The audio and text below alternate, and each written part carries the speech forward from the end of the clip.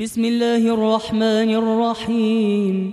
يا أيها النبي لم تحرم ما أحل الله لك تبتغي مرضات أزواجك والله غفور رحيم. قد فرض الله لكم تحلة أيمانكم والله مولاكم وهو العليم الحكيم. وإذ أسر النبي إلى بعض أزواجه حديثا فلما نبأت به وأظهره الله عليه عرف بعضه وأعرض عن بعض. فلما نبأها به قالت من أنبأك هذا؟ قال نبأني العليم الخبير.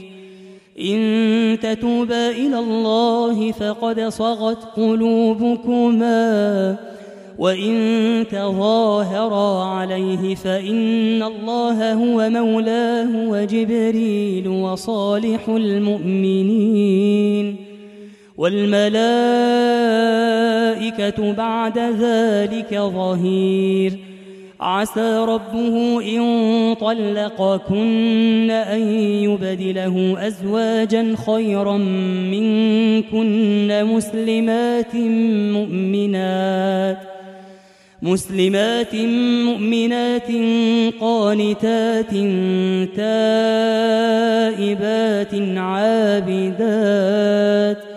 عابدات سائحات ثيبات وأبكارا.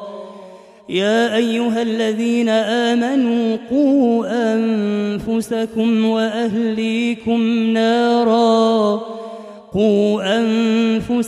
وأهليكم نارا وقودها الناس والحجارة عليها ملائكة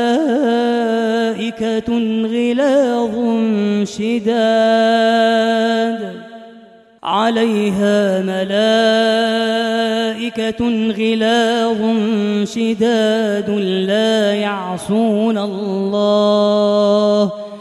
لا يعصون الله ما أمرهم ويفعلون ما يؤمرون. يا أيها الذين كفروا لا تعتذروا اليوم إنما تجزون ما كنتم تعملون. يا أيها الذين آمنوا توبوا إلى الله توبة نصوحا عسى ربكم أن يكفر عنكم سيئاتكم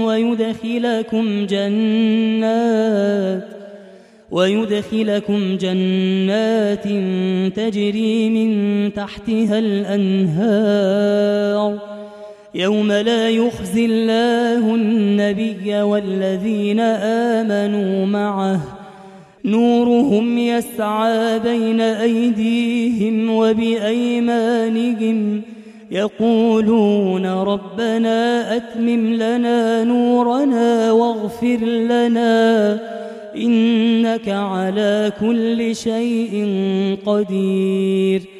يا أيها النبي جاهد الكفار والمنافقين واغلظ عليهم ومأواهم جهنم وبئس المصير.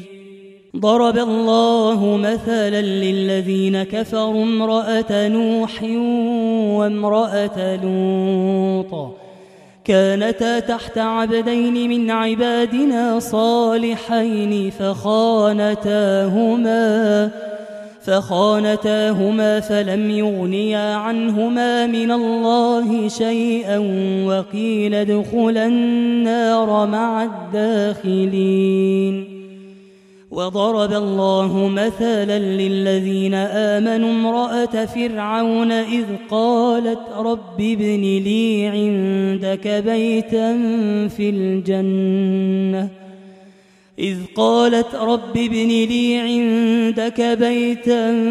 الجنة ونجني من فرعون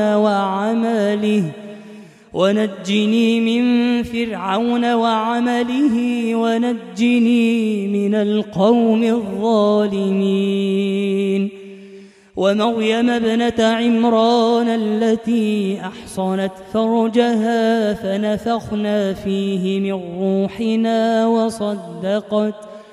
وصدقت بكلمات ربها وكتبه وكانت من القانتين.